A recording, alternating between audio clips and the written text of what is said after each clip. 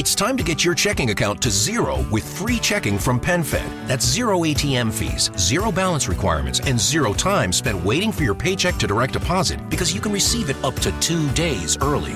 Open your account with just $25 and see how big zero can be. Apply online today at PenFed.org/free checking. Early direct deposit eligibility may vary between pay periods and timing of payer's funding. To receive any advertised product, you must become a member of PenFed, insured by NCUA. Welcome to Leaders of Analytics. Leaders of Analytics is about data-driven decision-making, modern business leadership, and the use of data and artificial intelligence in business and society. Each episode investigates the strategies, tools, techniques, and leadership required to succeed in a world increasingly driven by data and analytics. The show's guests share their stories and experiences in a way that helps you understand the big concepts and small details that make all the difference in today's world of business. I am your host, Jonas Christensen, and I hope you enjoy listening to this episode of Leaders of Analytics.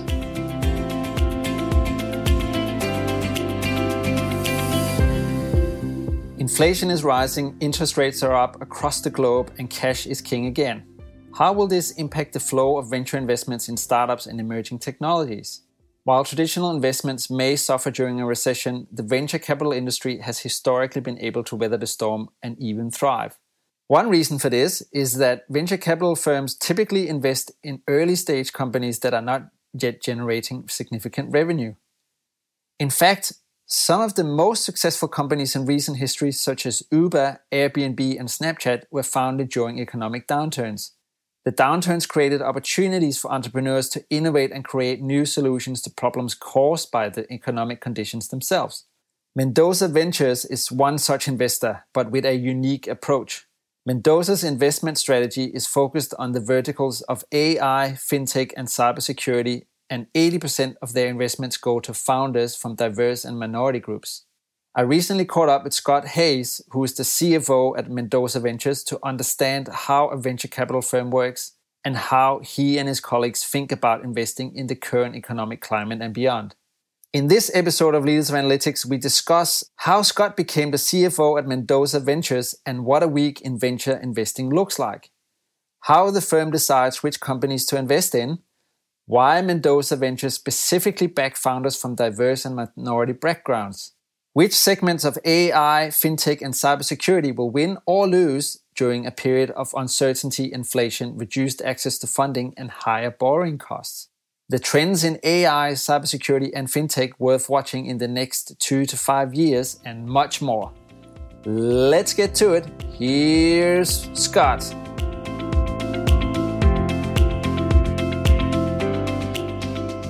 Scott Hayes, welcome to Leaders of Analytics. So good to have you on the show today.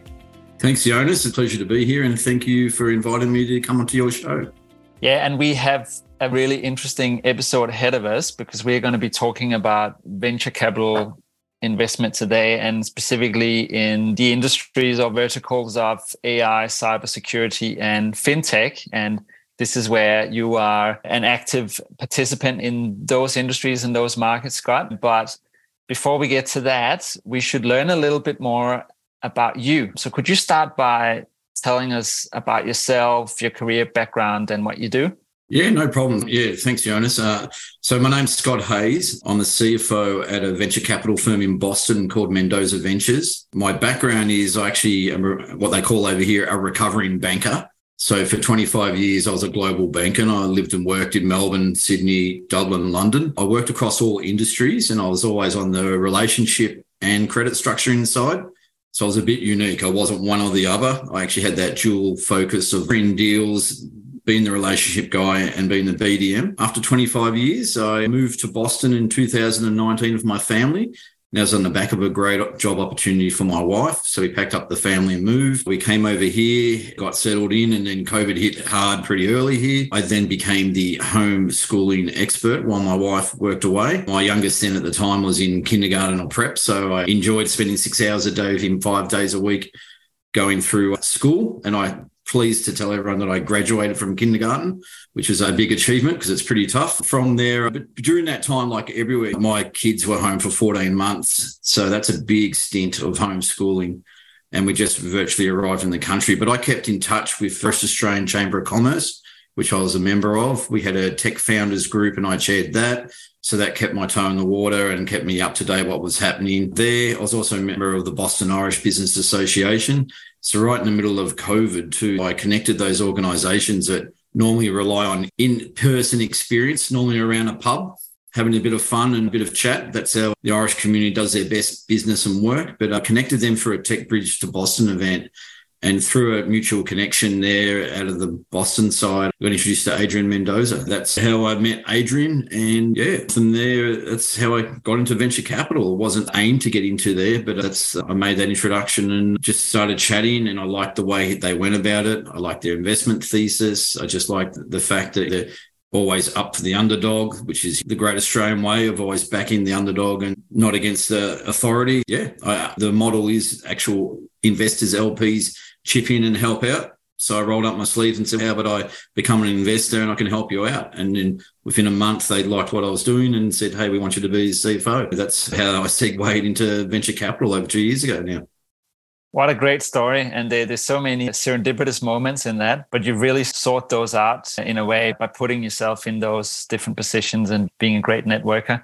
I can imagine that your experience as a business development person and corporate matchmaker in the past has also helped you a lot in that and knowing how to navigate that environment.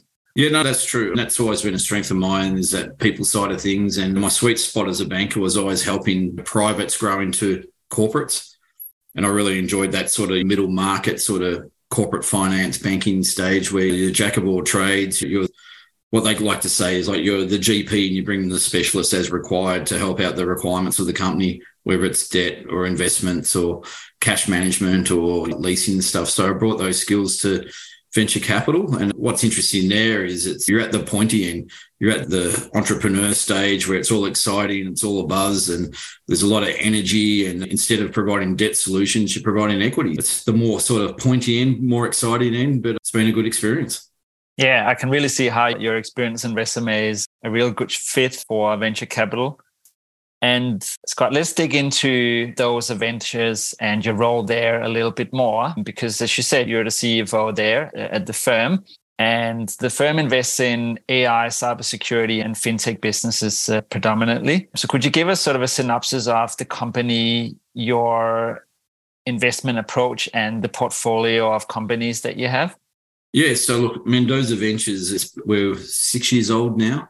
And it really came on the back of Adrian and Senator Mendoza. They were founders here in the Boston ecosystem. Adrian's a great story. He grew up in East LA. His parents were Mexican immigrants. He went to USC. He came to Harvard to study design. And when he moved to Boston for design, that was the middle of the dot-com boom. So Adrian got involved in building websites and stuff like that. And then when he graduated from Harvard with his master's in design, he quickly worked out that the best opportunity for him was actually to be in tech and to build that as opposed to being an architect. He quickly moved into that area. He's entrepreneur at residence at IBM, John Hancock. He built mobile apps, gaming, payment systems, stuff like that, and then also had 2 VC-backed startups. And so Mendoza Ventures was born on the second startup. Both Adrian and Senator had a bit of capital from that, and then they looked around the ecosystem in Boston and said, hang on, there's no one who really looks like us. We're that sort of immigrant and also a female. We're the investors here, whereas VC is traditionally a white, male-dominated industry, especially in old school town like Boston. So then Adrian started thinking then, well, but a lot of the innovation and the good stuff comes from people who are diverse backgrounds and stuff like that, people who look like me. So it wasn't really intentional, but Adrian sort of sought out those gold nuggets early, and with Senator, who has that operations experience, they developed the thesis. The first fund was like a test fund of their own capital, but within 4 months, their first investment was acquired, and that was a AI cybersecurity company, and that was founded by two Latino. That was a great story. 10x your money after 4 months, and thought, hang on, we might be onto something here. And then two other investments followed. One's which is still going now, is a blockchain solution for capital markets and also carbon credits. And they were like the virtually first money in there too. And they're reaching that Series A stage now. And another one too, which is their first money in for an AI-focused company for corporate giftwares and solutions. There, 2 years ago, they raised a Series B on close to 150 million valuations. With that, they thought, we might be onto something here. This sort of works. Another interesting fact was when Adrian also had his two startups, the VC model black box, where you just didn't know who your investors were, LPs. You just never knew. And post the second exit, he was advised by a couple of people who came and said, hey, I invested in you and really followed you and really liked what you did. And he actually said, hang on, if I actually had access to you earlier, you could have helped me go further, longer, quicker. Tell us how that works in practice. So is the typical VC market, is that where there's a bunch of high net worth people that are pooling money behind the scenes and you don't really know who they are, and there's this firm that represents them, and that's how it normally works? Yeah, so the traditional venture capital model is pretty much that. It's you raise a fund, you go to seek investors. Investors invest in that fund based on your thesis, and typical VC firms, especially at pre-seed seed, like to write checks. It's that power law. They expect 90% of the companies to fail, but the 10% that do well will make up for the losses there and also the gains. And there's no real value add. It's just pretty much that spray and pray approach that people probably think that VC is. Adrian as a founder, saw that, didn't really like the model, didn't really help him in his business, and then started this concentrated portfolio approach, which is how we do it. We're more like that PE model. So Fund 2, for example, which we've just closed, that has 11 opportunities in it, so 11 portfolio companies. We led the rounds or didn't lead the round, but followed on. We've created this great network where they all can work together. They can all got solutions and networks that help each other. And the active part here is with Fund 2, we have 90 LPs, 80 of them are individuals, executives in tech and finance who can roll up their sleeves and help these companies progress. And what we found is because everyone's got skin in the game, everyone wants to see them succeed. Plus they've got knowledge, but also it's a way of investors imparting their knowledge and also trying to generate a career post their corporate life to be an investor or an advisor. And that's the genesis of our thought process of how we construct our funds and how we're a little bit different from the normal venture capital firm. Yeah, it's interesting. So I'm sitting here listening to what you're saying, and what I'm imagining is the traditional approach being it's a pool of funds, a pool of money and an ecosystem of money, but you're also a pool of knowledge or an ecosystem of knowledge where everyone can create these sort of win-win scenarios. The people who invest can directly impact the success of what they've invested in, and they can also then build their resume as a result in doing that.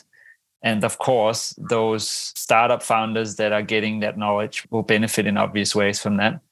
Yeah, and that's pretty much it. Our model is different. We do 3 months due diligence, and that's important, right? You can see it's not when things are going right. You want to see how the founders go when things don't go so. How's their response and their activity and stuff like that. But it's a good way. We normally track the companies before investing for a long period of time. And we are that high touch model, as you say, and that's for that concentrated portfolio. Out of Fund 2, there's a lot of follow-ons for most of our companies. Most of them now have progressed to Series A stage, which is great. And we're just raising 100 million fund now for Series A and B.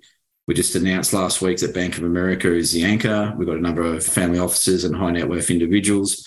We've initiated our first close and deployed our first bit of capital. But a lot of our companies said, hey, we really like this model. You guys actually lean in and help us. And you've got this network that helps, whereas most don't, and don't leave us now. And so we really want you to help us provide this growth capital. And then we looked around and we saw that there are a lot of diverse emerging managers, especially at that seed and pre-seed stage, but there's virtually none in that growth capital stage. From that, and with a lot of encouragement from just our investor base, the founders, we've launched Fund 3, which provides that growth capital for these companies. So a lot of questions in this here, Scott. So Firstly, could you give, just for some listeners who may not be aware of the typical VC funding model or sort of trajectory of these tranches of A, B, and C, could you explain in a few words how that works? Yeah, absolutely. So, you see someone go to a pitch event at a startup or they're at a Y Combinator or accelerator, generally that's pre-seed. So that's virtually first check-in. Someone's got an idea and they get up on stage and they pitch, that's fine. And then you move to seed when you have a customer or two, you're generating revenue, you're still working out your go-to-market, but you've got something there and you're getting a bit of momentum. And then once you hit metrics, and for us, especially in fintech and AI and cybersecurity, we like to see ARR as a minimum $1 million a year. Now, ARR is annual recurring revenue. So it's revenue that's constant. So an easy example there is, say, your Netflix subscription. That's a part of ARR. It's annual recurring revenue for Netflix. So you pull all that together, and that's your revenue for that client. Once you hit certain metrics, so, generally around Series A, they call it growth capital.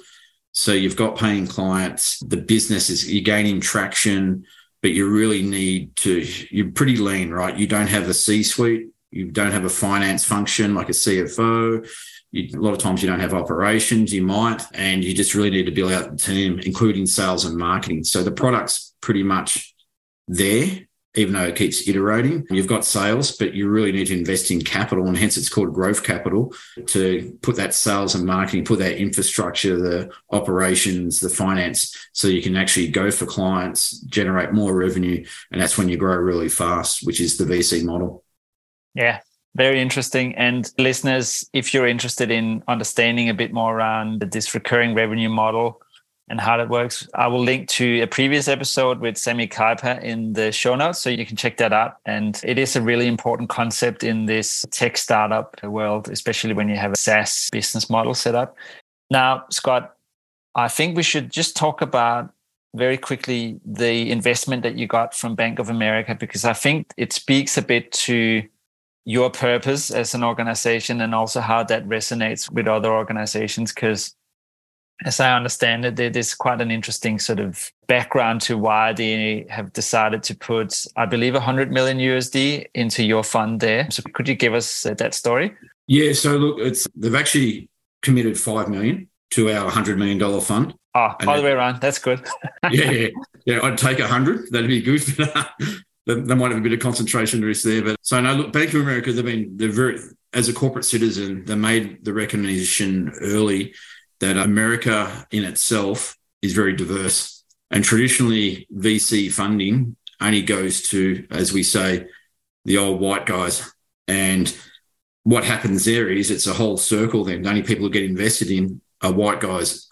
And it's very pronounced here in America, and it's something for me, but there's the biggest growing area in America is Latinx. That's a massive amount of population. The African-American community is huge too, but they're overlooked most of the time. And there's a stupid stat, but 1 in 4 people here don't even exist in the banking system, can't get a bank account, not part of a credit score. Wow. And there's all these barriers to entry here to what we take for granted, especially in Australia, what's normal.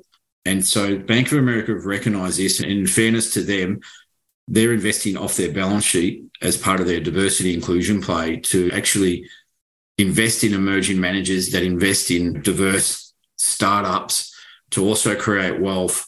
Because what happens is if people from diverse backgrounds, obviously they spend it in their communities and then wealth generates from there. But it also gives that high sort of ability to bring everyone, lift everyone up and grow. And so done a really good job in identifying emerging managers such as us who have that diverse background. So look, 80% of our CEOs are diverse. That's unheard of in venture. The stats this year are actually appalling. 2% of funding went to women.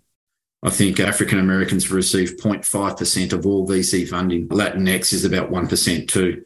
But when in a country when you've already knocked out 70% of the population who don't get funding in a country of 330 million, that's just massive. And that's the opportunity too, right? We actually didn't go down the path to be diverse. It's just the best opportunities came from diverse managers. And you look there, it actually reflects society here. That's how it is. And they're creating solutions. One of our portfolio companies called Listo, they're doing an awesome job providing banking services and insurance services to the Latino community, predominantly in California. And with that, traditionally these people are unbanked. It's a cash economy, payday lenders, and they don't have a credit score. So you can't get a loan, you can't do this, you can't buy a house, you can't even rent over here. So it's this whole cash economy type of system. But through use of AI and data, they start off that community on a small credit card or an insurance product. And as they make repayments over time, they've got their own credit scoring system. And that just improves and tells everyone that this person has actually good credit risk. And they move up to more mainstream products. And this is actually quite exciting because there's a lot of banks over here. There's community banks, but a lot of them don't represent the community that they're in anymore. The banking system is tied to the old ways. And say they're in a predominantly Latino area, and yet everyone who lives there doesn't qualify for a credit card. Who's their client? They're going to wither and die. So this here provides an opportunity for people to be relevant, to move with the times, and also innovate. And that's pretty much the ethos of how we look at a lot of this fintech, AI and cybersecurity we invest in as well. Yeah, there's so much in what you said there, right? Those stats that you presented are, first of all, kind of mind-boggling to some extent. A country that is so modern and so advanced as the United States still have that sort of 25% sitting outside the mainstream banking system. It's such a rock in the shoe for those people. And I can also imagine that when you're investing in these companies, there is, of course, the idea on paper and does it stack up, and there's business casing and all this stuff. But there's also just this ability to have empathy with the target market or the target audience, understand all the little subtleties. What is it to be that target market and be sitting in their kitchen and having the problems that you're trying to solve for them, all those sorts of things. So having those founders be part of those communities, but also having the VCs be part of those communities or have an appreciation for those communities is really powerful. And I imagine that's also basically why old white guys invest in other old white guys, because they do understand that target market and not others. Yeah, look, there's definitely a club there. Even, for example, I moved to America 3 years ago. Perfect credit score in Australia, mortgage, 100K of credit cards in Australia, limits, all this, come here, don't exist. No FICO score. Couldn't get a credit card. Yeah. And it was hard enough getting a bank account. And if it's hard for me, then you go, hang on, how do these other people live? And that's why you see in these communities, it's payday lenders, it's people living by cashing checks and stuff like this. And that's prevalent here. It's just nuts. But someone who's experienced the frustrations like myself just to get a credit card or to get a credit score, it is mind-boggling how it works here. But then that's also an opportunity, right? And that's where, you're solving a big problem. Yep. So you've gone from an old white guy to immigrant in a few days and felt in your own body what that feels like. Yeah. So you're right. So you do have empathy because you know the frustrations. And if I'm struggling, the average punter out there, and especially ones that English is a second language, you just don't know how they survive. Obviously, it's through their own networks and that cash economy. It's a whole subculture, sub-level of existence over here. Yeah. Look, it's wonderful that you are able to, as a firm, combine business with positive social impact. And let's dig a little bit deeper into what that looks like day to day, Scott, because you did mention that you are hands-on investors and you're sort of part of these businesses. So tell us about what that looks like in practice, and also what does your week look like as a CFO in this sort of environment? Yeah. So look, to probably preface that, I'm CFO in title, but we're a startup ourselves, right? We're a growing business. That's the exciting part, but that also means that you've got to do everything. So not only is it the finances and the relationships, and I provide a lot of advice and help to our companies. I'm on 2 of the boards of the companies, informal and formal. Fundraising, we hear founders all the time say fundraising is hard. We're fundraising every day ourselves. The model is we need to fundraise to be able to then find investments. We've got empathy there. We know what it's like. So there's no days typical. So I'll give you an example. Like last week, we made our first investment out of Fund 3. So that was finalising the documentation there, making sure everything's fine, teeing up all the investors, making the payments. So that's the sort of like the banking finance side. But in between that, we're also having fundraising discussions, helping out founders, board meetings, and just whatever happens to be there and needs to be done. We're growing fast too. And it's actually funny. There's a lot of people who've come from corporate jobs. This startup life isn't for them because there's not really structure. You need a bit of get up and go, a bit of nounce, and you just got to roll up the sleeves and get it done. And some people can't cope with that because they've had the big symbol behind them and all the infrastructure and the titles and people to do everything else. Whereas others just thrive in that ambiguity and just the opportunity to you just got to go for it. Stuff needs to happen and you just do it. You don't need permission. That's that part of that entrepreneurial spirit and growth. And that's the real exciting part, right? That's the buzz of doing that with your companies, helping them grow and helping them hit goals. And that's the ultimate joy in the job. Yeah, great. And I'm really glad you're calling out the examples of people thinking they're attracted to the allure of entrepreneurship, which has been made a little bit sexy and a little bit hyped in the last probably 20 years with all the tech founders and whatnot that we see in media that are hailed as heroes almost at times. Yeah. But when you're in a startup, it actually sucks a lot of the time. I've tried it myself, and I also found it really hard with not having that corporate structure behind me. So I struggled with having the entrepreneurial tendencies and wanting to create something, but maybe not being the fully fledged entrepreneur that I was allured by media stories and all that stuff. So if anyone out there is wanting to found something, 9 out of 10 times or 99 times out of 100, you're going to buy yourself a new job. So you better make sure you love what you do and that you're happy to eat crap for a while for no money.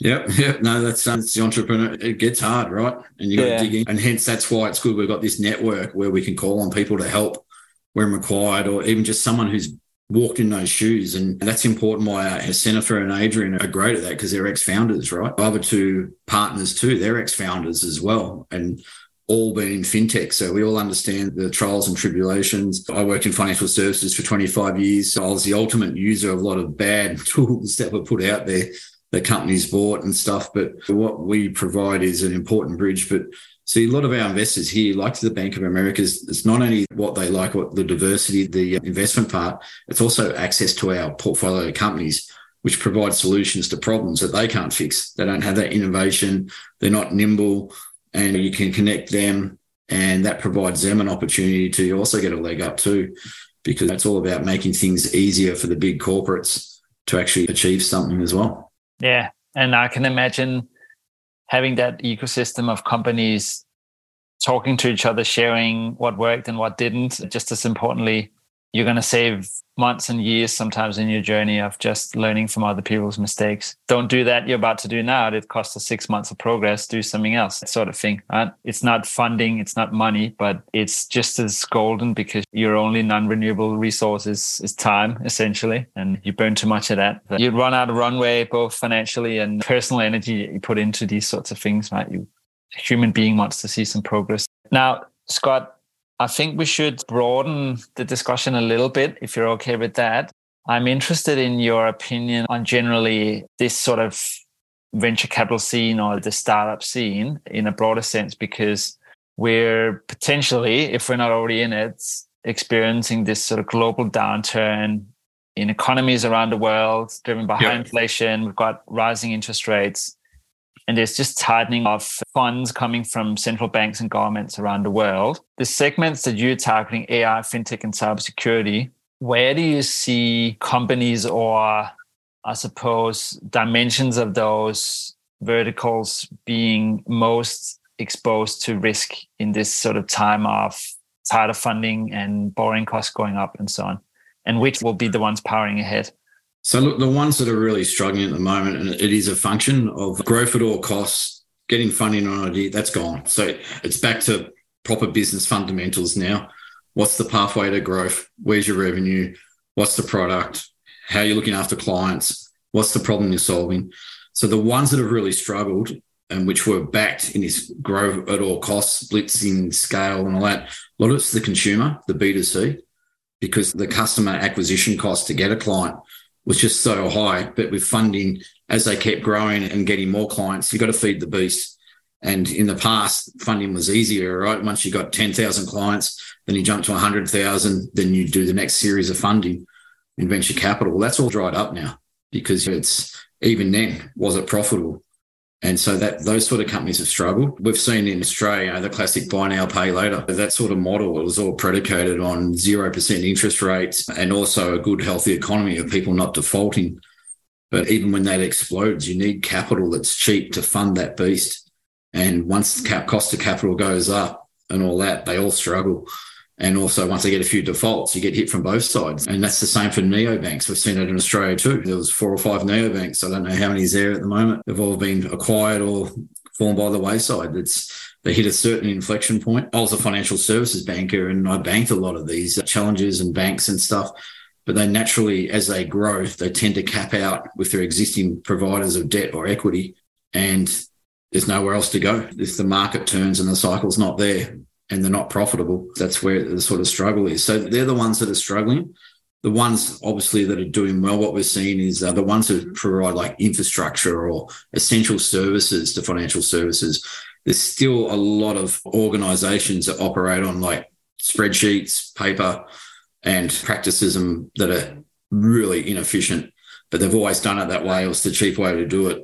So we're seeing companies that provide that service, whether it's that infrastructure and insurance or making it easier or decisioning or AI around who's going to actually refinance their mortgage or what's the likely customer behavior based on data and patterns, what's happening there. So it's really businesses that can save money, increase efficiencies in business processes and workflows, but also generate revenue. They're the ones that are doing well.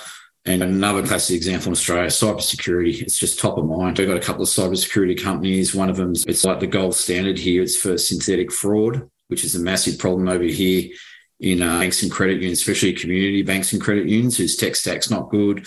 It's old, it's tired, they don't have the capital. And what happens there is someone grabs, say, your name, my social security number, someone else's address. They make up a fake profile. They get a loan online and then make one payment and disappear. Over here, it's estimated it's about 20% of all loans to those institutions are fraudulent. So this company here, which has been backed by the Federal Reserve, has said this is the gold standard. It just sifts out those bad actors straight away using AI, and they call it synthetic fraud. Stuff that's just massive. And that's where the opportunities are. We saw it in Australia for all those data breaches around cybersecurity there. That's no better case in point that this is real and that's where the growth is.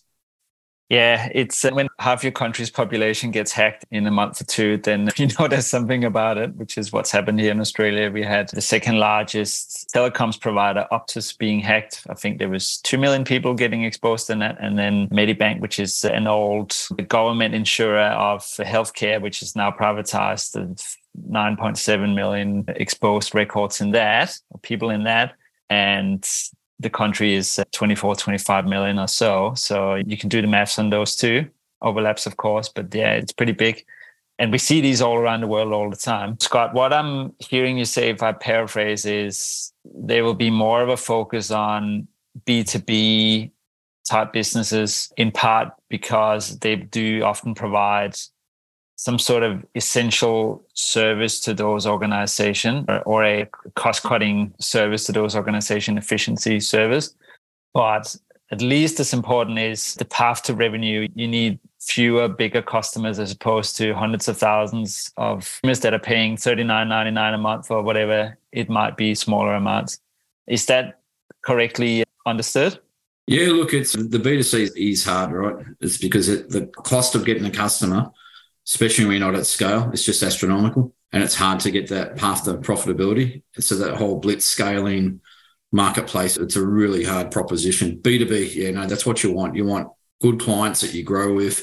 Ultimately, you and them grow together, and it's a simple solution. What you won't see is people like getting rid of a whole tech stack at a bank. So the number one optimal play here is you actually need to be able to plug and play. You've got to be adaptable to all different systems and stuff. If you create less friction with these corporates, that's how you'll generate more revenue and get traction and scale fast. But it also becomes back to a function of not for everyone. There's plenty of good businesses out there. VC is about picking those businesses that are going to grow. They've got scale and it's a global outlook. It's not just, there's plenty of good businesses out there that don't fit that criteria. It's not for everyone. And that's a particular way you just need to look about it and think about it.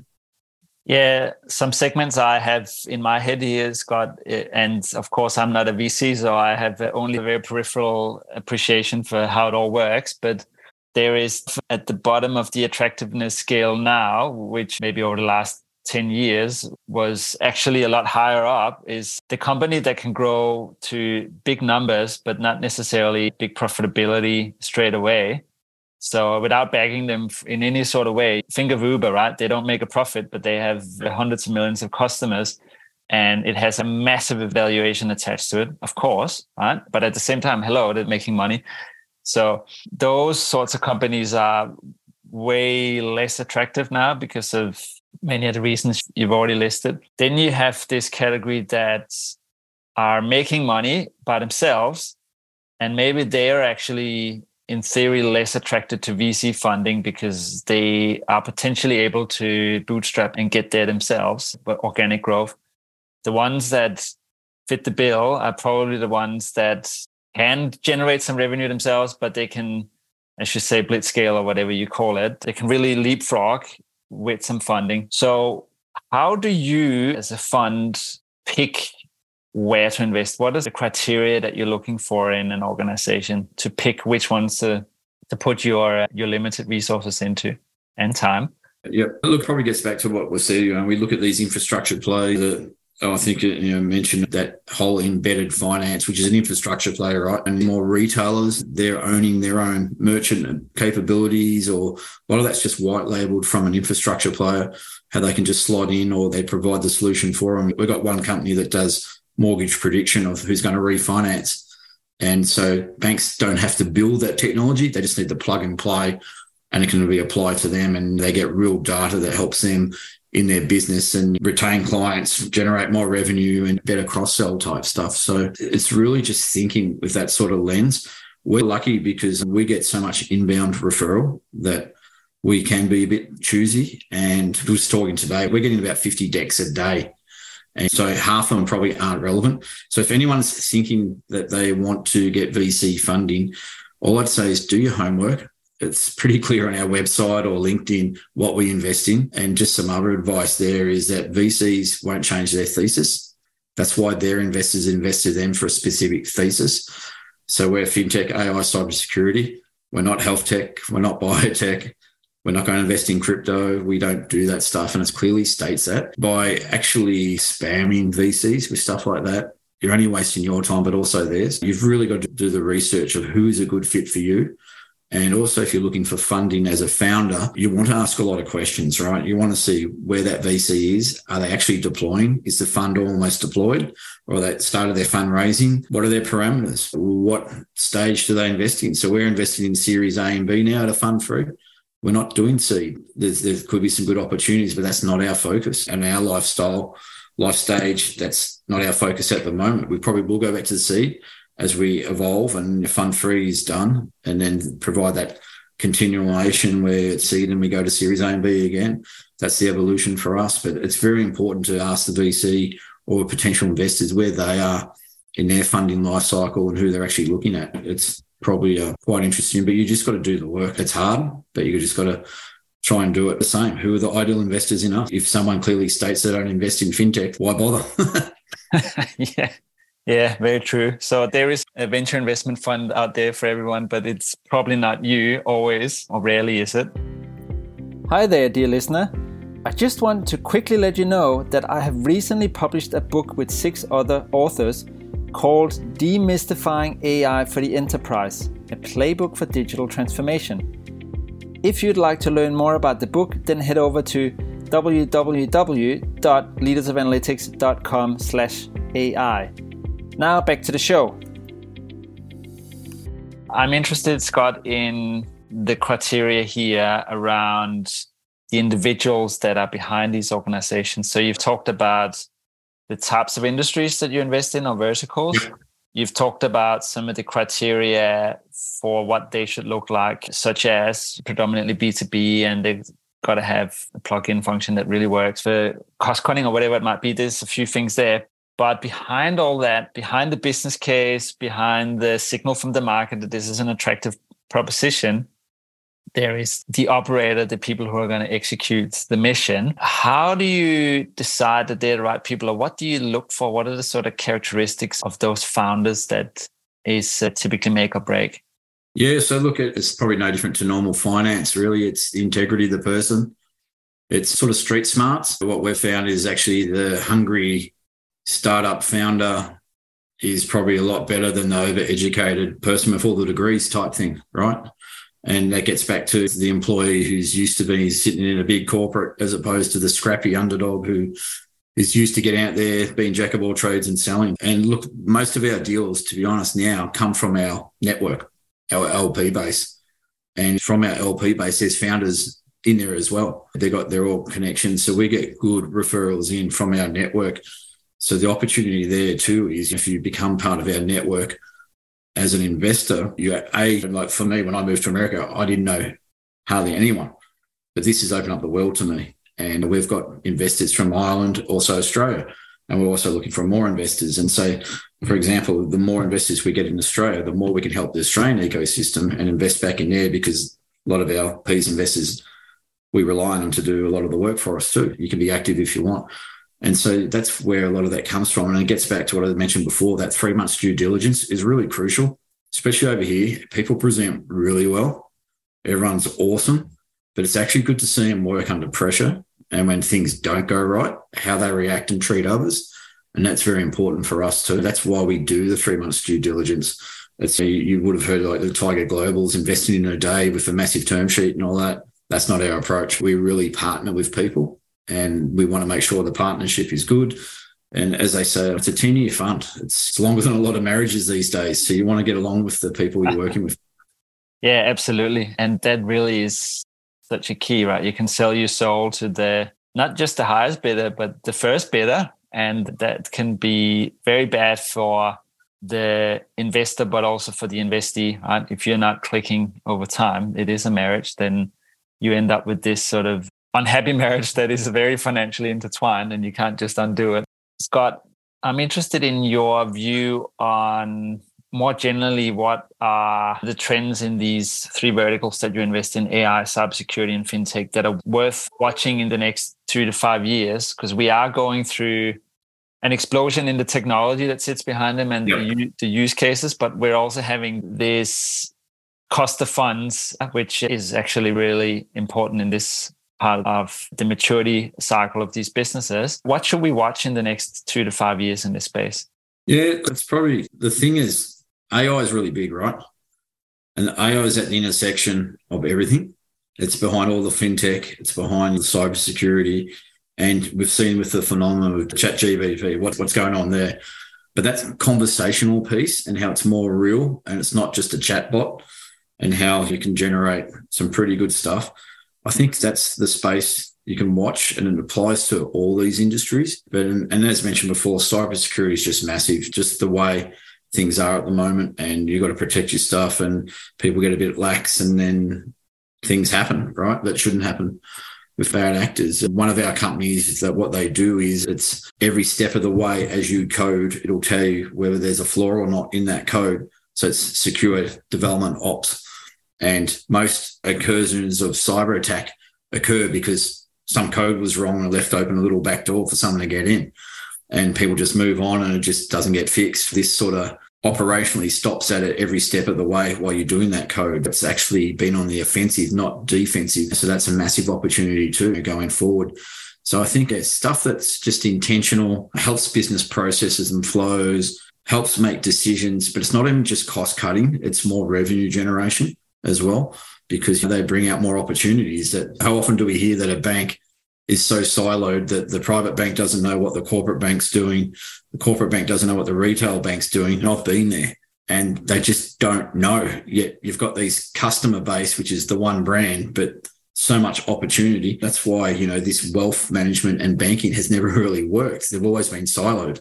In theory, it's meant to work, but it just doesn't work. There's all these different kingdoms and fiefdoms, and people don't talk and systems don't talk and stuff like that. So anything that can take friction out, make that easier, that's probably where you need to look. And it's just ultimate end user. It's just got to be easy. It's just, if it's easy and it works, And we've got one of our companies, the first investment out of Fund 3. It's a future of work company. And it's pretty cool in that it's like Slack, but it's like 3D CAD.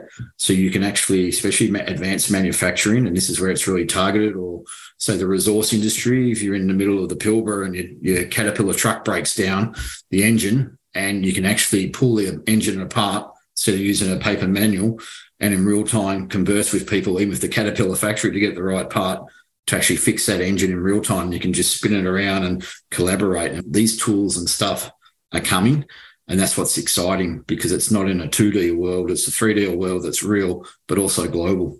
So, there's some exciting stuff coming, and that's where we believe the opportunities are. I did have a look at that on your website, and a picture tells 1,000 words. So I do encourage listeners to go and have a look at the visual of what that actually looks like when you see these 3D manufacturing models versus the usual IKEA manual kind of look and feel of standard manuals. Scott, the things you raised there, I couldn't agree more. Especially the cybersecurity part, it just feels, if you're a human in the modern world, it's only a matter of time before your personal information is going to end up on the internet and you're going to get hacked and someone can copy your personal identity, I should say. Hopefully the personality is the thing we can retain, but that's just not good enough for society as a whole. So surely this must be something that is going to be red hot, because also the regulation is going to push towards that. And the AI piece of that is just that the AI is more, as you point out, AI is more of a capability sitting underneath all these things than the product itself in most cases. With that, Scott, I think we're sort of towards the end of the discussion. It's been really interesting. I've got 2 questions left for you. Okay. One is for you to pay it forward by telling us all who you would like to see as the next guest on Leaders of Analytics and why. 2 names. I'll give you one. So Greg Wolf, he's the CEO and founder of our company called Fiverity. And that's the one that's synthetic fraud. It fights that with cybersecurity. And you're an analytics guy and data guy, and he was the face of IBM Watson. So he's no better person to speak about that. That'd be awesome. But there's also one in Sydney, Australia, called, his name's Michael Kingston, and his company's Cedar. And he gives the power of data to individual businesses, and they can get real data on who their client is, where they're from, and real powerful stuff at just plug and play. No data science, no data analyst. Your local store can just plug and play into that. And he's got a very interesting background too. So I'm more than happy to recommend those 2, one for the Australian audience and one for the global with Fiverity. Brilliant. They are great recommendations, Scott, and I will definitely be following those up. And hopefully listeners will hear from those 2 in due course. Lastly, where can people find out more about you, connect with you, and get a hold of more information about you and Mendoza Capital? Yeah, so the easiest thing for us is we're very active on LinkedIn. So LinkedIn over here is a business tool and everyone uses it. But so you can reach out to me on LinkedIn. Mendoza Ventures is on LinkedIn too. The website's got a lot of good information. It's got a lot of our articles. We've had a lot of good recent press. And you can get a real feel for us. Our portfolio company's on there too. It's mendoza-ventures.com, and you'll get a lot more information. And from that, it's got all our LinkedIn profiles too, and you can outreach there as well. They're the easiest ways. So listeners, do go and check all that out. And I have the link to it in the show notes for you. So it's very easy to find. Scott Hayes, thank you so much for being on Leaders of Analytics today. It's been really interesting to learn about VC funding more generally, about your particular approach, your story, and the Mendoza Ventures story, and just get a glimpse into the opportunity that's out there for the world to see and yet to come. So thanks for taking the time to being on the show, and all the best for you in the future. Thanks for the opportunity, and I enjoyed the conversation. Thank you. Hi, dear listener. Just a quick note from me before you go. If you enjoyed this show, then please don't forget to subscribe to future episodes via your favorite podcast app. I have loads more great stuff coming your way. Also, I'd love some feedback from you on this show, so please leave a review on Apple Podcasts, iTunes, Spotify, or wherever you listen to podcasts. Thanks for listening, and catch you soon.